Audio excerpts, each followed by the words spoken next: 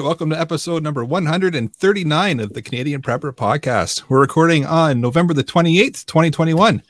My name is Eric, I'm the host of the show, based in Southern Ontario. I'm a hunter, target shooter, ham radio operator, and computer geek. As a first responder, I witnessed an over-reliance on emergency services during major events, started a small preparedness company to help people get better prepared for at least 72 hours, if not longer. I'm shocked you made it through that without giggling. But anyway. Oh, it was a one-star read, that's for sure. My name is Ian. I live on Vancouver Island. I'm a student preparedness and hobby farmer. I'm Scott, first responder, splitting my time between Southern and Northern Ontario. I like learning things, and I don't accept that things will always carry on in the way they have, just because it would be convenient for everyone. And I'm Jeff. I'm based in Central Ontario. I'm a target shooter. I'm a ham radio operator. Just let me be clear on that now. And general overall handyman. Want to support the show and keep the Canadian Prepper Podcast on the air? Buy some swag. We have both the Canadian Prepper Podcast t-shirt and the tactical Velcro patch at prepperpodcast.ca. All proceeds help keep the lights on, the backup generator fueled, and the search for Alan continuing. We know he's out there. We got a cryptic message. He's searching for his nemesis. We're not sure if it's carbon monoxide or communists. A little bit of column A. And if you're enjoying the show, please take a few minutes to like us on Facebook and submit a review on iTunes. We also want your feedback, good, bad, or 1 star, or just if there's a topic you want us to cover, you can email us at feedback@prepperpodcast.ca. Oh boy. We've got some protected content for you in this episode. We're going to start off with some recent news articles, and then we're going to let you know what we've done for our preparedness since the last episode. Then we're going to get into the main topic, what's in each of our Faraday boxes, and guaranteed it's not a star. Let's move into the news, shall we? News time. So first article I have from the Vancouver Sun, a refinery runs out of crude oil. So I guess there's 3 refineries pretty much supplying most of the refined oil products in BC. The one in Burnaby, unfortunately, has run out of crude oil and stopped producing. So a third of our refined petroleum products production is offline. Combination of trucking shortages, rail shortages, and pipeline shutdowns led to that. But I mean, we'll see how it goes from there. But we're still okay for gas with little restrictions in place. Next one I had was from just actually a video from Rumble. The protests in Greece regarding various health measures have escalated to the point where they are throwing like baseball-sized rocks at anybody that resembles riot police, government officials, anybody else. Very, very Spartan-esque. So I just thought it was like interesting to see how things are escalating across the world in various places. Factual, not opinionated. That's all I'm just saying. Are you sure about that? I have video proof. Okay. All right.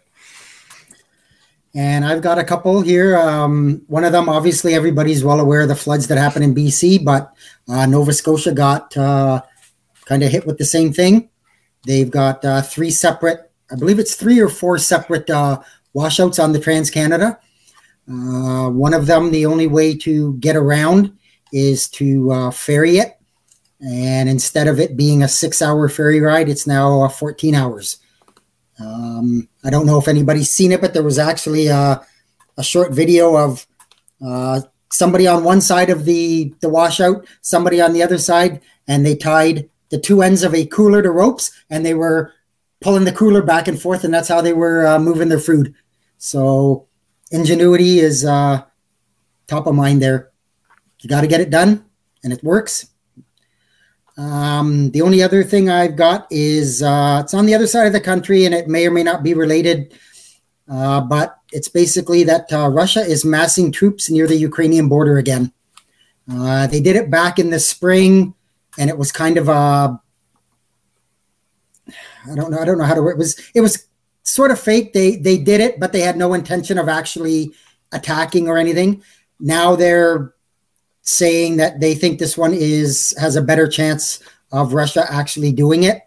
And, you look at what they did in Crimea, they more or less got away with it without a scratch on from any of the other countries or anything, except slapping their hand and saying you shouldn't be doing that. I'm not so worried about Russia. I'm more worried about countries that back Russia, aka North Korea for one, getting involved in doing something stupid. So as with anything else with the floods and whatever, make sure you're prepared. I think saber rattling is as old as history itself. I mean, so nothing unusual there. But yeah, like you said, if somebody does something stupid in the interim when tensions are high, that's another thing, especially when they supply most of the natural gas to pretty much all of Europe. Yep. So I've got an article about Gravenhurst, Ontario has lost their water supply. There was a do not use order, which has been improved to a boil advisory, which is continuing.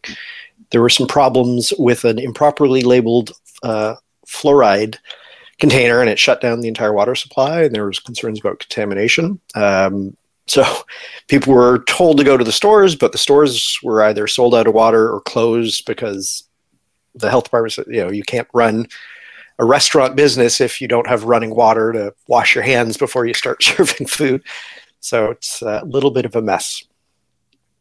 Second story, I went to buy a recycling bin the other day at just from the town up here, and they were sold out. And I spoke to the gentleman. He's like, yeah, the company that makes them is having a hard time getting plastic. They're having trouble getting the resin to make recycling bins. So that was just a little scary story of more and more issues with supply chains. That's like a recycling death spiral. If they can't get the recycling plastic to the place, how do they make more bins, right? you beat me to it. Yeah. All right. Shall we move into what we've done lately for preps? So with our guest from last week, leading up to that show, we'd actually been doing some talking with the sales guys at disasterpreparer.com, and they have now added Canadian shipping as a drop-down option on their website. So just flat rate shipped to Canada. So I teamed up with Eric to get some of their items for a little bit of hardening. So I'm very pleased about that. Yeah, it's convenient that's an option now. You don't have to email back and forth and play the email tag game for a little bit. Yeah, and they just do flat rate shipping. It's a little more expensive than I'd like, but it's also less than they were quoting us initially, so that's cool. Freya brings up a very good point. We won't need the bins if there's no stuff coming in. So silver linings, right? Good point. Yeah. Good point.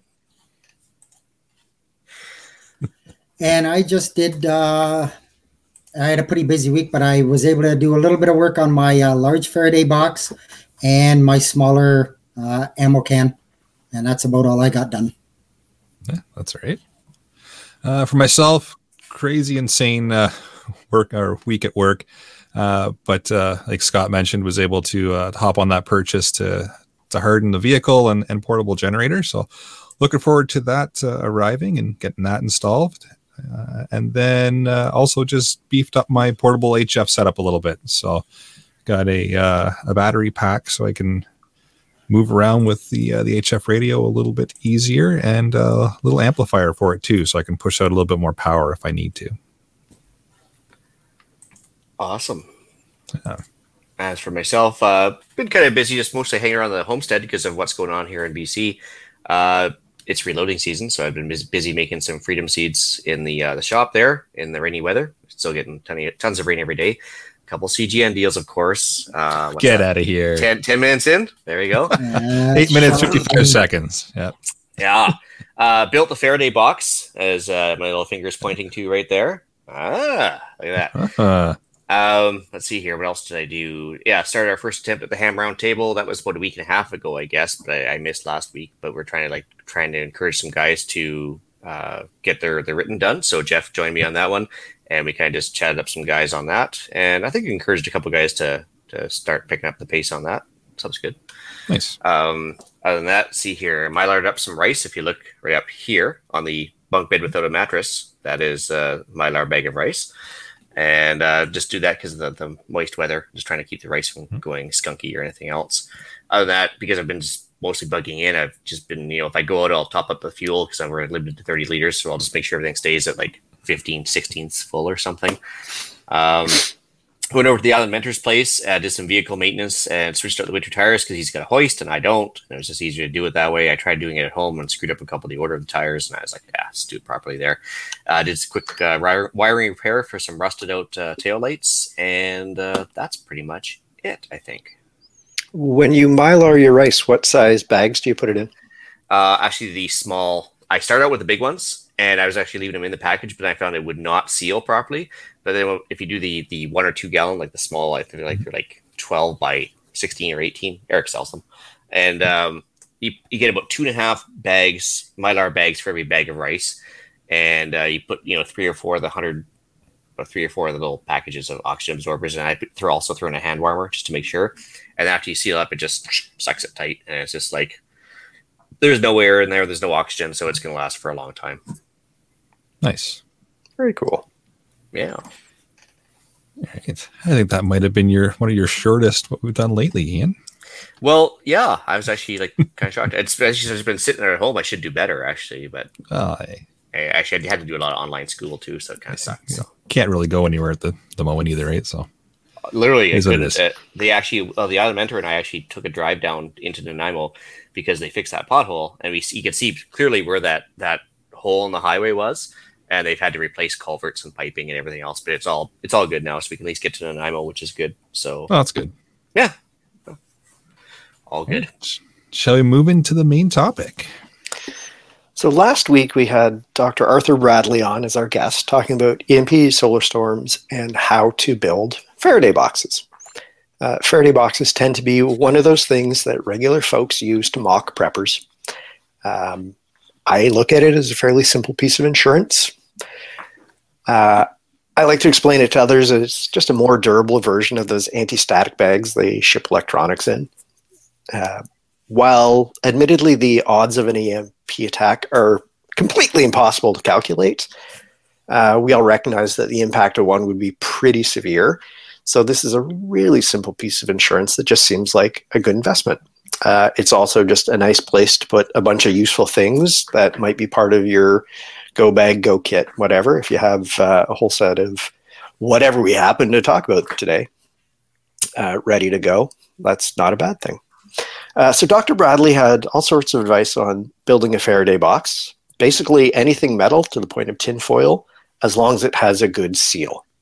The ammo cans are a really standard one that because they're such a standard size.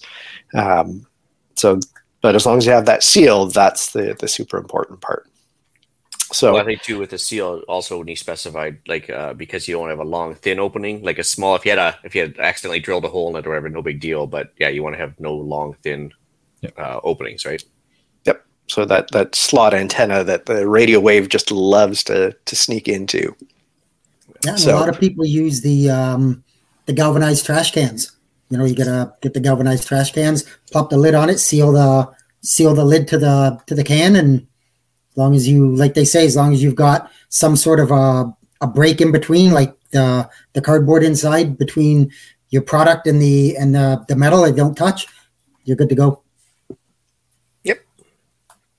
So we figured we'd sit and put our thinking hats on and figure out what are some things that we have or should have in our Faraday boxes. So we kind of put a bunch of categories and we're going to talk through things we want. So let's start with one of the most obvious, our radio equipment, communication stuff. It's all known to be very sensitive to radio frequency. It's made to suck it in.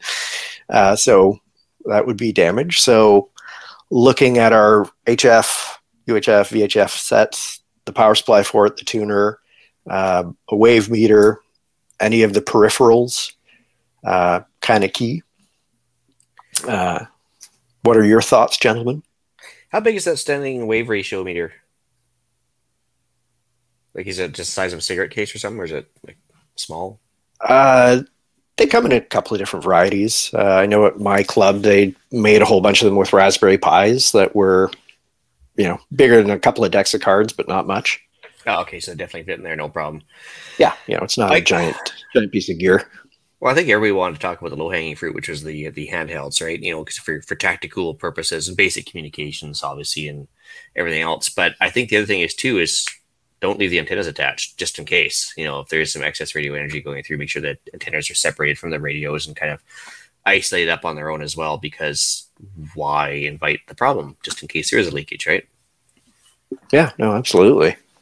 Or there's nothing wrong with what they call nesting. So your radio's small enough, stick it in a small Faraday bag, seal it up, and then throw it inside your Faraday box. You've got a double protection there too. Yeah, absolutely no harm there at all. So you got your desktop sets, you got your handheld sets, FRS, GMRS radios. In a situation where all of a sudden you're going to want to talk to your friends, neighbors, mag people, you know, the people doing security for the neighborhood, whatever, that would probably be handy. Whether CB band radios would come in useful. That also was on the discussion list. We could start that argument if you want. No, it's a form of communication. So yeah, it's something that you can look at for sure. And maybe lower down in the hierarchy. You know, I'm not sure I'd bump some of the other things up for discussion out for a CB radio. But useful nonetheless. Yep. Everyone mentioned like an old cell phone matching charger. You know, if you've upgraded your cell phone and your old one's sitting around, nothing wrong with it. Perfectly good to give it a charged battery and throw it in the box for a while. And if you ever need it, you'll be very thankful. Well, and I think not even so much for the phone purposes, because obviously if an EMP or a CME goes off, the cell phone towers will probably be offline by the time you open up your box. But I mean, if it has a built-in GPS, like offline GPS app or something that works without cell phone systems, that'd be huge. Or even just for the calculators and anything else you might have for utilities on there, even the ham radio apps. I mean, would still be handy to have, right? Yeah. But yeah, not necessarily just for phone usage. Yeah, and I think that's a point that a lot of people think, why would I throw a phone or a charger or something in my my Faraday box? That's exactly why. Yeah, the network's going to be down, but there's still useful utilities on that device that you could still use. It's the modern day Swiss Army knife. Well, yeah, I mean, even if it just came out of the Maps.me app where you've got that, built-in maps that don't require Google Earth or anything else or Google Maps, and it just works on its own. It's so nice to have. And of course, in hindsight, after I put this in, I was like, that was pretty dumb. But chirp programming cable, and I was like, well, I won't have a laptop, so never mind. but I only thought of the chirp programming cable because it's got a built-in chip inside the cable, right? And I was like, well, right, yeah, it would be susceptible as well. But by the same token, if you don't have a laptop to do the programming, well, what good is it? So I guess. Don't worry, I got you covered, buddy. We can talk about it in a bit. Oh, okay, there you go. Yeah. No, I mean, so that was my one contribution to this one more than anything else. Well, maybe you have a friend that has a laptop that's in a Faraday box, or a small enough one that would fit in. Remember those mini kind of little tablets they had there? Yeah, just a tablet. You don't need a full size laptop. You could just have an older tablet or something. Does Chirp? Is there a Chirp available on like an iPad that would work? I guess you could still use it. I don't know. There's a Linux version, so you might be able to get it onto a tablet that's like Android based, but it would take some finagling. But I think the USB connection would be the hardest part with an iPad. Yeah, that'd be tricky. So I think we all agree that having lots of communications gear in a Faraday box is probably an excellent start. So. Yeah, absolutely. Anything else to add under that topic? All right, let's move on to tools. Yeah. Very good advice from Dr. Bradley. He talked about having, a hand drill, saw the lithium batteries that have those little internal charging circuitry in a Faraday protected case, because there'd be a whole lot of work to do, and it'd be really handy to have a power drill to be able to do it. So also the matching charger that's full of stupid little computer chips. For my home use, I've gone with that Ryobi One Plus system, where they have 100 or 200 different tools that all use the same battery. So if the tool, if a tool outside of the box survives, great, but the batteries are a whole lot easier to come by. They also make a 12-volt car charger for the 18-volt system. Sadly, it's only available in the States, but when I was there a couple of years ago, I got one from Home Depot, and the idea being I can charge those batteries from lead acid that are charged from a solar panel, that kind of thing, rather than charging the batteries from the lead acid from the solar panel, going to an inverter at 110 and back down to charge it. You're just losing energy there. So, as you say, is there some sort of little step-up transformer in there that goes from 12 to be able to charge an 18? I presume. Yeah. So, I mean, it's a standard car plug, so it'd be made to take in 12, but it's just their little sealed system. But rather than depending on 110 AC to do it, I thought that was handy. Yeah. We've talked on previous shows about 3D printers and some of the useful bits there. If you're the guy in the neighborhood that can make whatever part needs making, that's going to make you popular. Yep. Go ahead. Yeah, quick question. So the 3D printer, like what part of it has the chips? Like the actual, like the extruder and everything else obviously would be a mechanical device, but where's the actual chips on a 3D printer? Or are they, I thought all the software would be running from the laptop, would it not? There would have to be chips in the interface that the USB connection connects to, right? I suppose there'd have to be some sort of chip running the servo system, I guess, from the printer Give it itself, instructions and such. Yeah, I suppose that makes sense. Yeah. And I guess my only, and I'm not saying it's not a good idea, but I mean, you've got to heat up that plastic and get it to a high temperature and whatever. It's very electrical intensive, shall we say. And if you've had an EMP and your electricity's at it's at a premium, yeah. Premium, that's what I thanks. Would it be something that would really be that useful? I mean, I guess if you had a generator that survived, you could use it off of that, but I don't think you'd be making novelty parts, but if you need to make an adapter to make this work with this and, it makes MacGyvering easier, probably not a bad idea. Yeah, true. I'm just thinking, and I've never really delved into 3D printers that much, but you've got to have a program to run it. So you've got to have your computer to be able to have the programs load in to run it, if I'm not mistaken, from when they had Better Andrew was on there to explain it. And so, yeah, it'd be great to be able to have it and work it. Is it something to take up a ton of space? I mean, I don't think they take up that much space, but it's all relative to what you think you're going to need, right? Yeah. Yep. Yeah. I also think Arduino or Raspberry Pi boards and components are incredibly useful. It takes very little skill to be able to do things with that. And,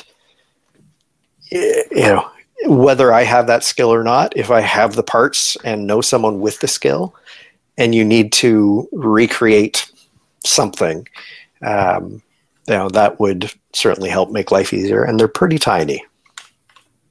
Yeah. So you'd be like a wizard in a post-EMP apocalyptic world if you had a 3D printer and a bunch of spare computer boards and stuff. You'd be like, are you magic? Yep.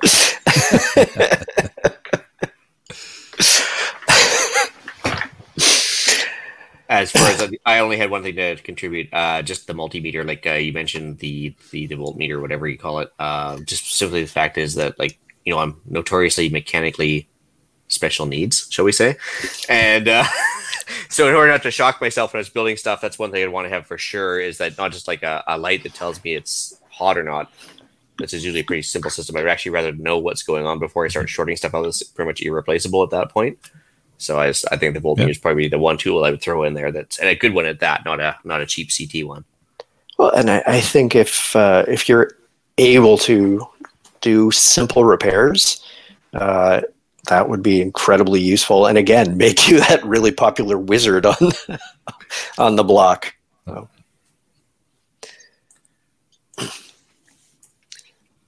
Let's see. We had also discussed flashlights last week. Yep. LED flashlights was something we brought up with Dr. Bradley. Yep. Would they have a long enough through surface area antenna to catch problems? So yeah, I think having some of the nice, certainly the bright spotlight ones would be useful. We talked about those last week, those chip on board, like those yellow LEDs. Yep. So those are like just individual microchips each, pretty much, right? So I mean, yeah, they definitely need to be protected if you have something like that, or the big yellow bars, same idea. So obviously going to be very sensitive. And like I said, I wasn't even sure if it went down to that level, but I guess they do.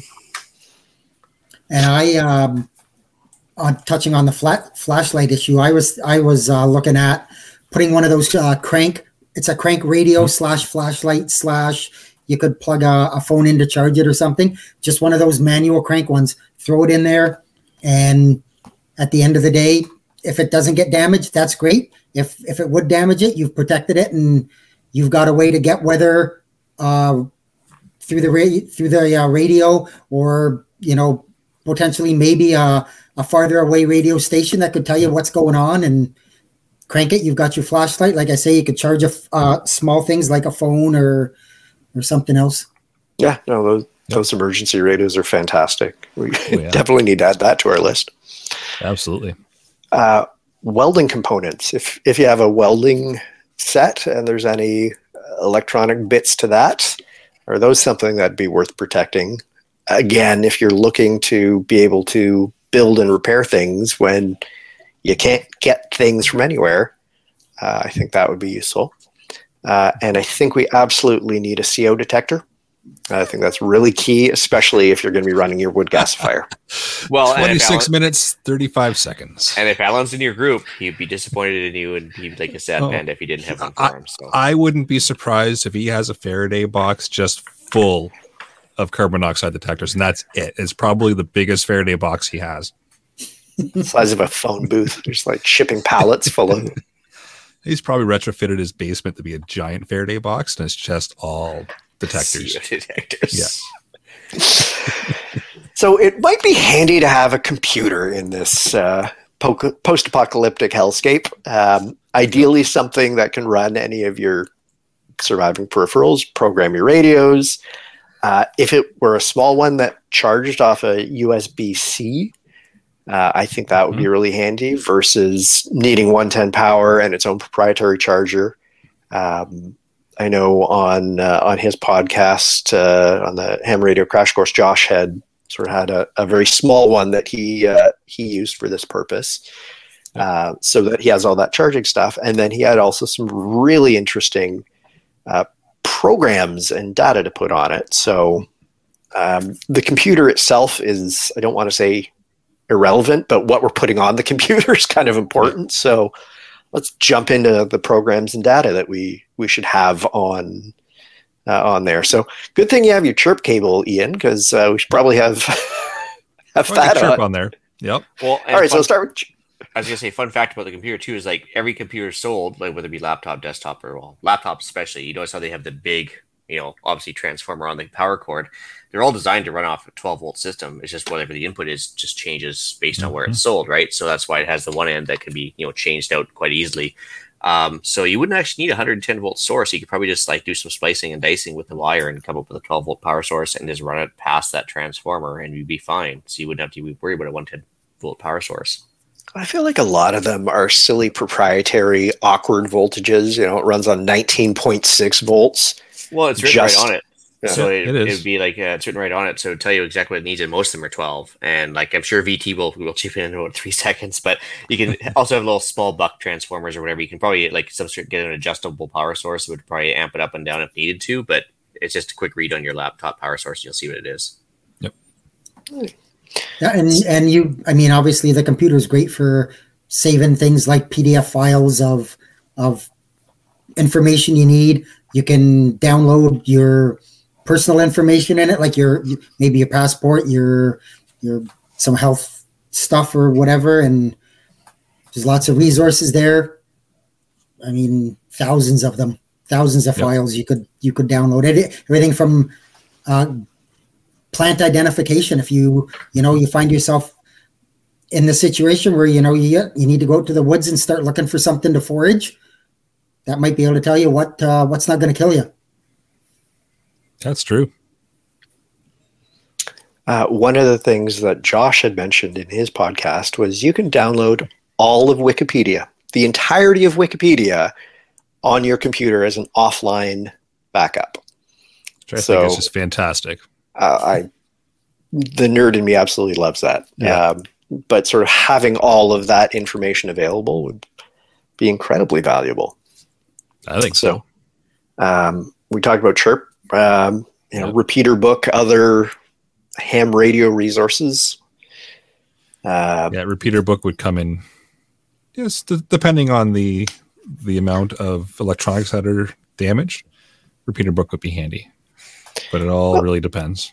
Well, of course, before I get going too, I got to correct myself instantly. Steve, of course, if you choose to come on the show, it'll be one thing because he should. But anyway, Steve just corrected me. So actually, I just double checked on my laptop power supply. So he said 19 volt is the most common power supply. So mine is 19 volts. So there you go. You'd have to just arrange some sort of a 19 volt power supply, skip the 110 volt system, and you'd be good to go. So there you go.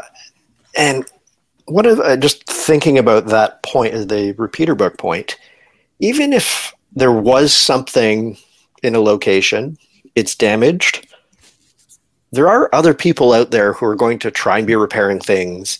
Presumably, they're going to repair it or replace it, but leave all of those settings intact, knowing that if someone is looking for that repeater, those are the settings they're going to use. Yeah, that's a good point. Some other things we talked about, programming for the Arduino or Raspberry Pi, programming for the computer. If you need to sort of build something to make your computer do something useful, or have a knowledgeable friend do it for you, having that kind of thing on this backup computer would be handy. The programs or drivers for any of those peripherals, printers, 3D printers, that kind of thing. I think we touched on the offline digital maps. Yep. And some of those just tremendous PDF resources that are out there, be it whole books, be it canning recipes, growing guides, foraging guides. There's so much information there, and I love hard copy, but it does take up a lot of space. So if this is just sitting there, it doesn't take up any physical space. And VT brings up a good point there that the good industrial welders use rheostats over CPUs. So there you go. It depends, I guess, what type of welding you're going. He mentions TIG welding and everything else. But yeah, it's I guess if you a quality thing, you might not need to throw it in there or not. But one thing I just want to mention too with all this stuff is that if you save something to DVD, no requirement to throw it in the Faraday box. It's EMP proof, right? Because it's an optical versus a magnetic system. But if you're going to throw it on USB drives or backup, portable hard drives like that, you have to throw it in your Faraday box. And just keep in mind that DVDs do have a lifespan or a shelf life, so they do degrade over time. So something to keep in mind. Yeah, and VT reminds me that the reason they're 19 volts going in from the laptop is because you can't charge 12 volt with 12 volt DC. 12 volts DC, you have to have a higher voltage coming in. But of course, that's assuming you're charging a battery. I think that running the laptop would probably be closer to 12 anyway, right? But if you didn't care about charging the battery on it, but I'm sure you'd want to keep it running when the generator wasn't running or the solar panel wasn't charging. But brings up a good point. What other programs or data do we want to put on this heavily fortified computer safely in our Faraday boxes?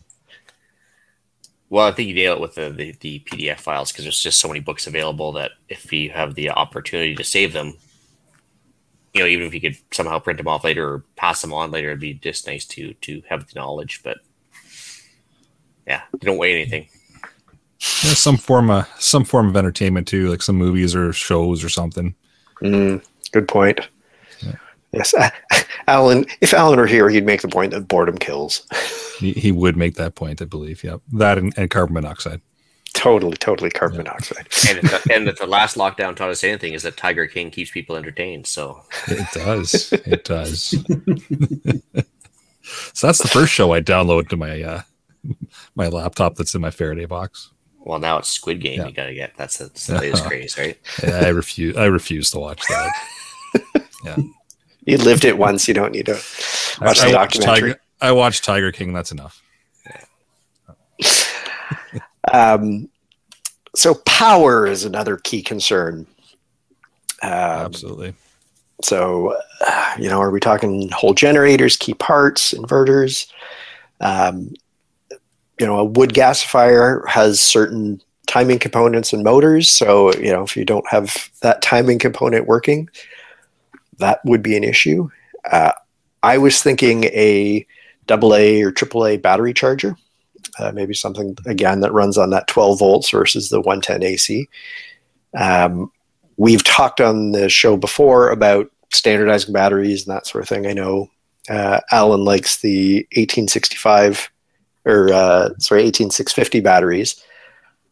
I figure, in this post-apocalyptic world, it'd be probably easier to stumble across AA batteries than the larger ones. But not to mention a side gig of recharging batteries for a barter system.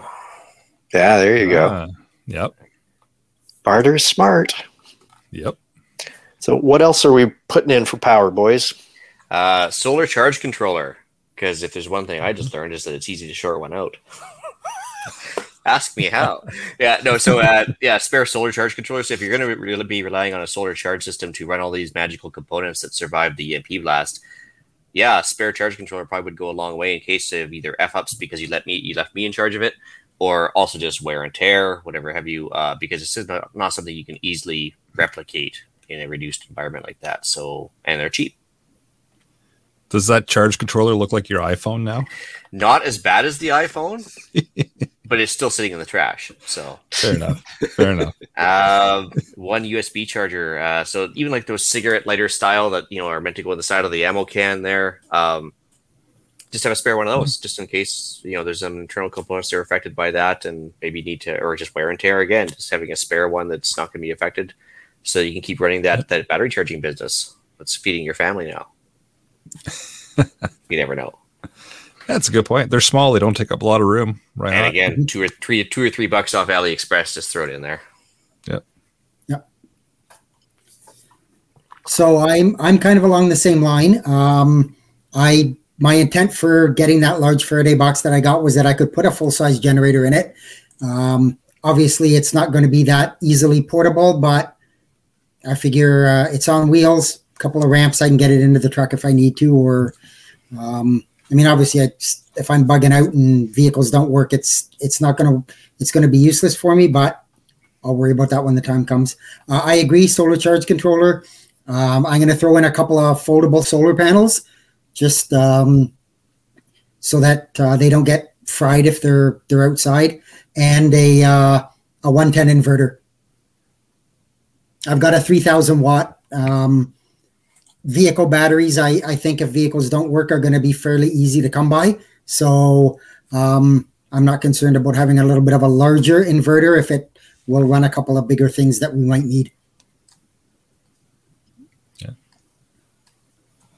Cool. Yeah, and I just like the idea of storing some parts. I know that's come up a couple of times now in a few of the sections for the list. Just storing some random parts for things that you may have that you're using all the time anyways. So the parts that you figure are going to get zapped in the EMP event, if it's something you're always going to use, just if you can grab the spare parts to put in your box, and that could in theory work as well if you've got the ability to replace them. That's the trick. Like VT mentions here, it's basically like an ignition controller. I think it's a engine centralized monitoring system or something. I don't know. Obviously just ignition starting parts for cars, critical components that if you can spare them, or if you have an older car and you can go to the junkyard and get spares for cheap, why not? Yeah. But Steve will correct me on that, whatever the ECM is, in about 3 seconds. Yeah. Anyway. Is it the engine control module? Well, thank you. There you go. Okay, so clearly it's not my forte. I won't lie to you, baby. It's not my bag. Well, but it's an excellent segue talking about vehicles. So whether having your spare key, that modern transponder style, be a shame if your vehicle survived because it was parked inside a garage or something, but your keys were both fried. You couldn't start the vehicle that way. Does anybody else not long for the round key and the square key days where you could just like have one for the locks and one for the ignition and good to go? Or am I just showing my age right now? I think the only other person that remembers that would be Scott. Hey, the Model A was a beautiful car. When it first came on the market, I was so... one of the things we have talked about is those vehicle components. And I had started looking into it, whether having that backup module sort of, it's cheaper to just put that in a Faraday box rather than try and bag a whole spare car. But my concern was there's so many little modules. How many of those would trip up the main one? If it's great the ignition and the main computer are replaced, but if they're going to complain that, I can't talk to the power window module and I can't run this car, obviously, is there something like that that's going to trip us up? So I don't know the answer to that, but that's why we talk about this with smarter people than us. But would you in reality want your car to start if you couldn't put the windows down in a post-apocalyptic world, though? Like, seriously? I had them go down one time and not come up, and it was winter, so that was a problem. If Mad Max taught me anything, it's you're going to have like metal grills instead of windows anyway, so just smash those bad boys out and carry on. Get them out of the way now, yeah. I don't know how Alan is going to fit his helicopter in a Faraday box, especially with all those CO detectors. Well, clearly with if he's planning on getting to our doomsteads with his helicopter. What other vehicle components, spare parts, entire vehicles should we be protecting here, gents? Well, I think we already mentioned the ignition modules for my stuff, but it's pretty much all I had for vehicle stuff, because unless you got a really old car, maybe even if you have motorcycles or ATVs, I suppose, if you have consumables on those things, they're probably smaller and easier to store. Maybe give thought to that if you're going to be down to like a one motorcycle family or something. Yeah. They're all 6 children hanging off it. Like, hey, don't knock it. It's obviously being done in other countries, so works in the rest of the world. That's right. All right. So, what are some of the personal items that we're going to want to put on a USB stick, hard drive? What are some of the items there? Well, and I think this could probably apply to not just EMP world, but also just general, like anything from a house fire to a break-in to whatever. If you got this thing hidden well enough or tucked away somewhere that's not likely to be stolen, yeah, everything. Like, important documents, copies, numbers, financial files, anything like that. Even tax files in case the tax man comes back at you afterwards, after the insurance people finish up with you after the house fire. The tax man's coming back. Oh, yeah. No, because if you get an insurance payout, they're going to want to tax it or something. So yeah. And EMP is not going to affect them at all. No, not at all. No. But honestly, yeah. They all work on hard copy. That's right. Mm-hmm. Well, nothing would surprise me with the amount of paper the federal government uses. But anyway, I'd say pretty much anything you can on the hard drive. Actually, I just picked up a pack of them from Costco now. They're like, it's not hard to get like a 64 gigabytes cheap now, but I think a 256 is still relatively cheap as well. But I mean, relatively. But the 64 gigs, I think, are the way to go right now. That would pretty much hold every document you've ever written in your life. So, except for maybe Eric. No. Okay. I don't know. Maybe. I might need 2. That's a lot of TPS reports, I know, but. TPS reports. Yeah. Someone had suggested the entire offline catalog of the Canadian Prepper Podcast. That's probably a good thing to have in there. That's great. Yeah. That's just the thing you wanted to listen to is us going on. So if you're feeling depressed and you put it on us for like 139 episodes or something, that would make you more depressed. Actually, do us a favor. Don't download like the first 8 or 9. And even then, it's kind of rough. We'll get the hang of it one day. Yeah, We're only 139 in, so we're getting there. We've got some practice. Yeah, obviously family photos, music as a sanity aid. In the podcast, there was some talk of DVD collections of movies, sort of any of that digital entertainment that's just going to help keep you sane through a cold, boring winter. Well, when you think about like the entire collected works of the Beatles is still less than one movie as far as memory space goes, right? So yeah, you can get a lot of music in per gigabyte than you can versus movies. So as far as sanity aid and entertainment, yeah, you could put 22 gigs of music on loop. You probably wouldn't get tired of it too fast.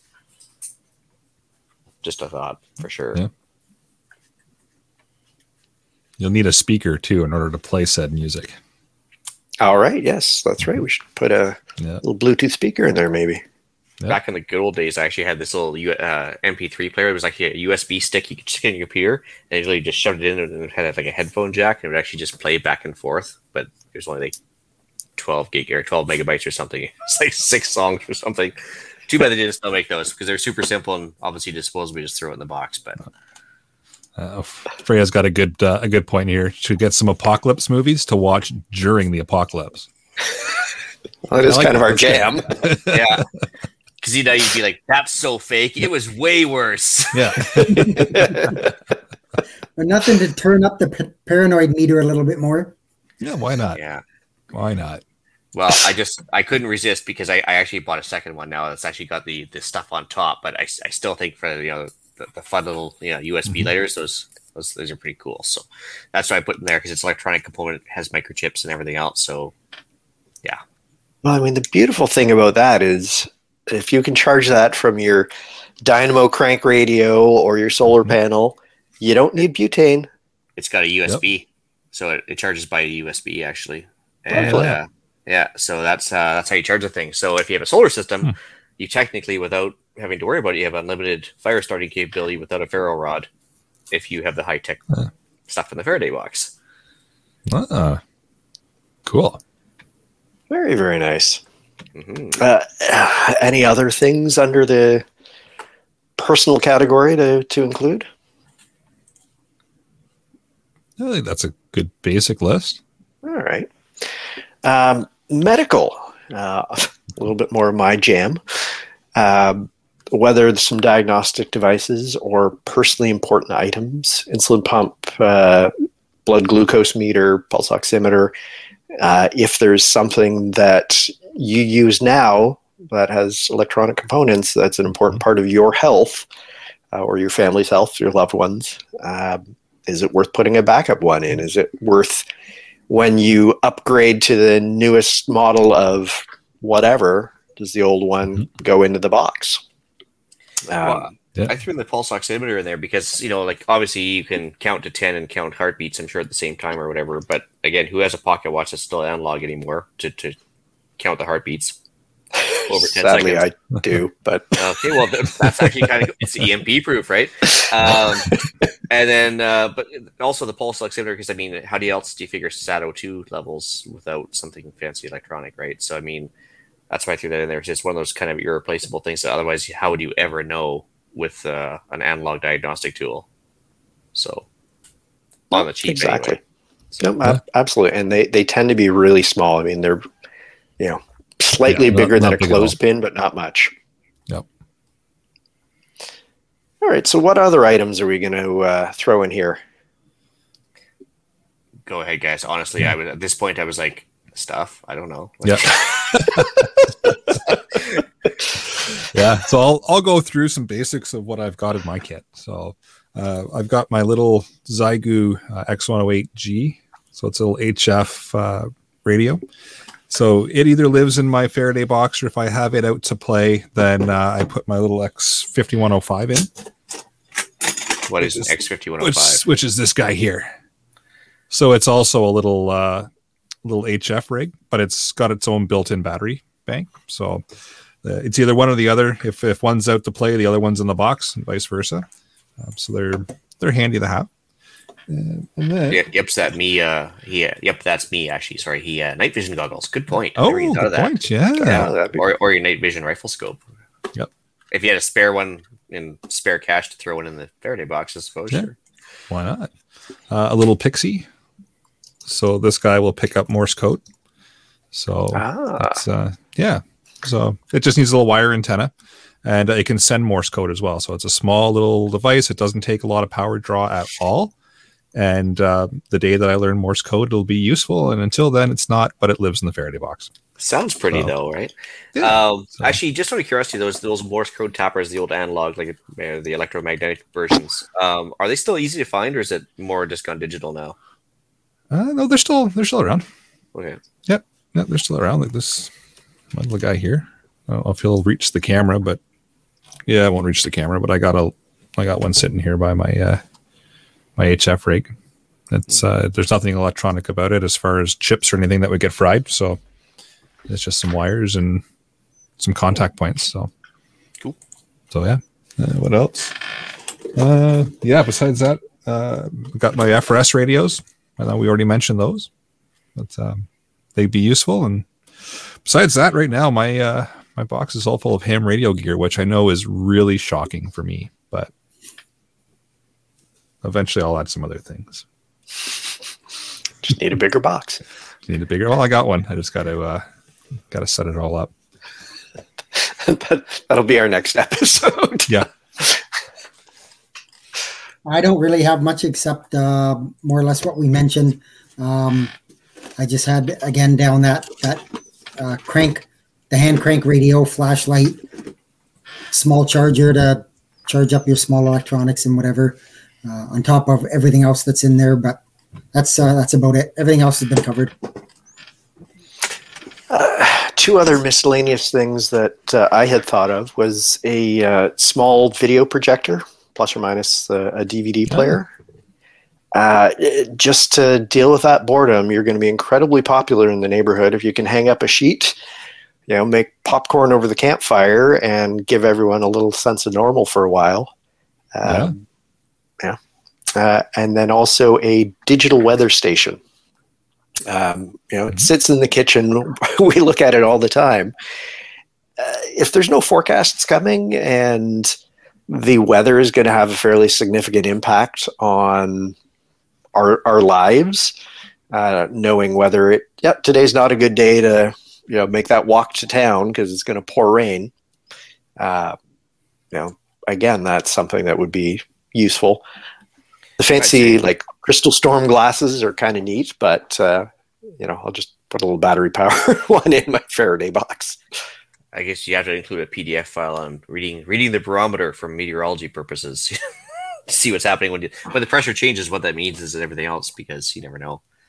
Also, I foresee the future. You could have like a sign over your house that said like Honest Scots, like movie watching and battery charging. You'd be a rich man. Drive up in your Model A and you'll be fine. Yeah. Denny in the live chat's got a good point. A voice recorder. He's also got a portable weather radio. But a voice recorder is a great idea. Yeah, I never even thought about that. But yeah, I mean, I think in this sort of scenario, it's amazing how something like that would just be incredibly useful, and all the things we take for granted. Yep. Yeah. I'll steal Brad's stuff, I guess.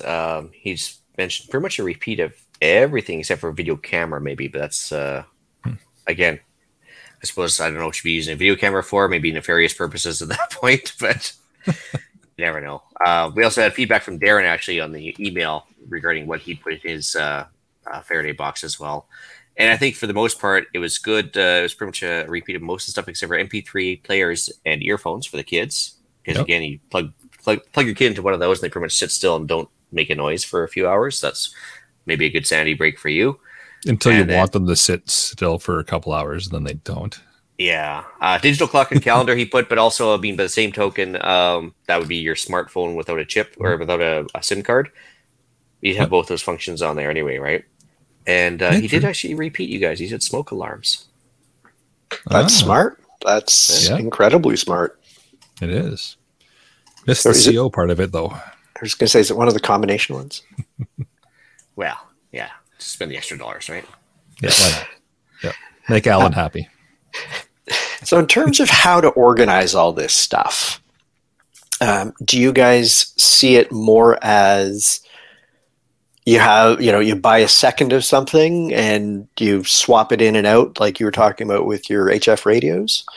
Or is this where you put some of the hand-me-downs, you upgrade your cell phone and your old one just kind of goes in here as an emergency fallback?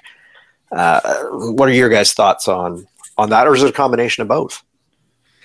Well, I think a lot of the stuff can be too expensive to actually just have doubles of everything. So either, like Eric said, if you're not using one, leave it in the box in order to minimize costs. Because I mean, you can imagine if you had to have like two of everything to have one in the box and one in everyday use, that get real expensive real fast. Yep.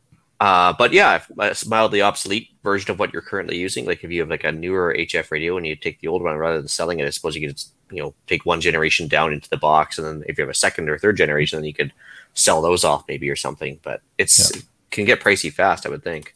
Well, it sure can. Yeah, I kind of had the same view as, there's going to obviously be some components or some pieces and parts that you're going to be able to leave in the box at all times. But yeah, there's going to be some where you're going to have to make a decision on how you're going to deal with it, similar to how I've decided that one of my HF rigs or one of my portable ones stays in the box and the other one's out to play and vice versa.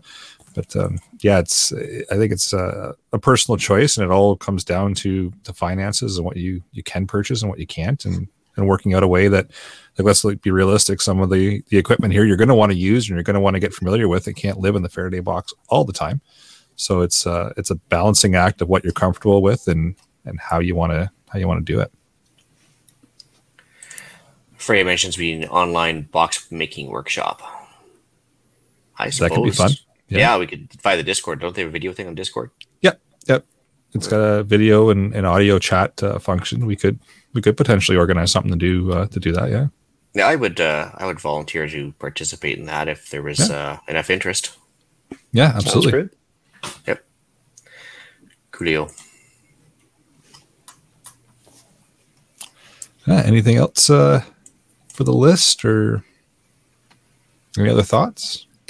I think at this point we have some fairly full Faraday boxes by the time we packed all this stuff in. Yeah. Hopefully we would never need it, but I think there's an awful lot of useful ideas that have come out of this chat. That's the whole fun of this subject, is it's one of those things that we hope we'll never ever have to come across, but you never know. And it's like you said at the beginning, it's you can't calculate whether or not it's a possibility or if it's ever going to happen or not. So why not just be ready for it? I think the EMPs are pretty far down the list, but the solar storms, they're happening all the time. So I mean, I used to work in a dispatch, and we would get a good solar storm and we would lose half our communication. So it happens, and it probably happened more frequently than a lot of people knew. Yep. Yeah, it's one of those fun topics that you can't really put a number on or put an exact, this could happen or has happened, or it's an interesting topic. At the end of the day, the old adage, better safe than sorry. Exactly. Right? It's a fun topic full of all kinds of controversy. Use it, great. Yep. But hopefully we've given everybody kind of some thought and some ideas, and maybe sparked some ideas as to what else you'd want to put in a Faraday box if you do have one, or as we've seen in the live chat, a lot of people interested in building one. So maybe we'll put that workshop together or figure out a way to do that in the Discord group, and that'd be kind of fun. Mm-hmm. Shall we move into the podcast challenge? So your podcast challenge is, at the very least, compile a list of things you feel you need to preserve in case of an electronic attack or incident that occurs. So be it an EMP, a CME, whatever. Yeah, I don't even think you have to buy them at this point, but just maybe start making a list of things you should probably, in order to take care of your own business, I guess, put them in the box, right? Yep. Like you say, I mean, financially things can add up pretty quick, but there's probably a lot of things that you can get for a modest price that will get you through. Yep. Yeah, you got to start somewhere, right? So start out with the basics and expand from there. Right, so upcoming events. So December 4th and 5th, the map reading and land navigation course by Ragnarok Tactical is going on in Mississauga, Ontario. So check out ragnaroktactical.ca. We'll get a link in the show notes for you, and I'll put it in the live chat here momentarily. Sign up for that, and you get to go and meet Gavin in person. So and Andrew, I believe. Oh, and Andrew, that's right. Yep. When you said map reading in Lav, I was thinking, well, that's where I do my best reading. Oh, hey, yeah, well. Yeah. Anyways, deal of the week. Thanks to Benny from the Patriot Discord group. He sent me a link to Cabela's.ca that has currently got the Ruger PC carbine, which is $140 off, despite supply chain shortages and border hoarding south in the U.S. there. $799 at Cabela's. Sounds pricey, but if you think a Ruger 1022, but in 9mm format, it's not tactical. It's just like, and it's not going to win any beauty contests, but it's ultra reliable, ultra fun to shoot. It's the family favorite, and I haven't seen it that cheap for 4 or 5 years. So, yeah, definitely a steal right now. So I threw the link in the show notes. Yep, I see Denny in the live chat here's burning me too. Swore I said lap navigation. Well, that's entirely more possible. Yeah, it's more of a landing strip thing, but like I don't know where I was going with it. Just I thought I heard lavender, but it could have been all the things combined. Who knows? Yeah. All right. Email iTunes reviews. Before I forget, shout out to sure. Bernard at Gear Dynamics up in Comox, local Vancouver Island company. Actually did a CGN deal with him, of course. But Bernard's got himself a great little setup, actually. I checked out his website there at geardynamics.ca. Everything tactical, imaginable, pistol, tacos, AR-15 mags, even plate carriers, the whole works. So if you're worried about shipping from the east side of the country, or if you want to just support a local business or whatever on the island here, just thought I'd mention it. Yeah, great guy. So awesome. Yeah. All right. Now we can move into email iTunes reviews. All right. So great education, but a bit political. 3 stars. Well, could be worse. The show is full of really useful and interesting information that will benefit beginners and experts alike. There's a current event segment, though it is a bit paranoid right-wing at times. If you don't think that most journalists are spreading lies or that the government is purposefully trying to screw you, then you might not like that part. It's the host's opinions, though, and I respect that. I just wish they'd keep focused on the topic of prepping without the distrust of institutions. That said, it's healthy to be skeptical of institutions. It just comes off paranoid, and there's a lot of solid, not a solid evidence-based case made. Again, great information. I have learned a lot. So, what I think I speak on behalf of the whole panel when I say, Scott, you're our favorite right winger. Yeah, absolutely, you are. Yeah. Oh, you right wing, little young whippersnappers, you don't know left wing. You knew as soon as you joined the podcast crew that, you were going to be the most right wing of everybody on the panel. So. Oh, yes, absolutely. That's yeah. Well, okay, I got to address a couple of things right off the bat. Like, generally, when we do talk about the stuff current events-wise, I think we all have a news article to back up what we're talking about. So I don't think we're just going with based on just opinions, and we're not.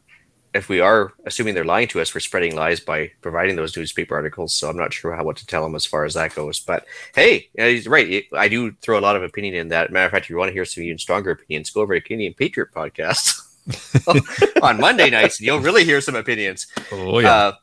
But yeah, no, I mean, obviously, healthy feedback. There's nothing wrong with that at all. I don't have a problem with that. Although, again, back in the 1970s, they would call me a liberal because, fiscally responsible, socially liberal. I don't think I'm really abnormal as far as that goes. Like, I just want to be left alone and not be taxed to death. I don't think that's overly crazy much. Yeah. Anyway. Fair enough.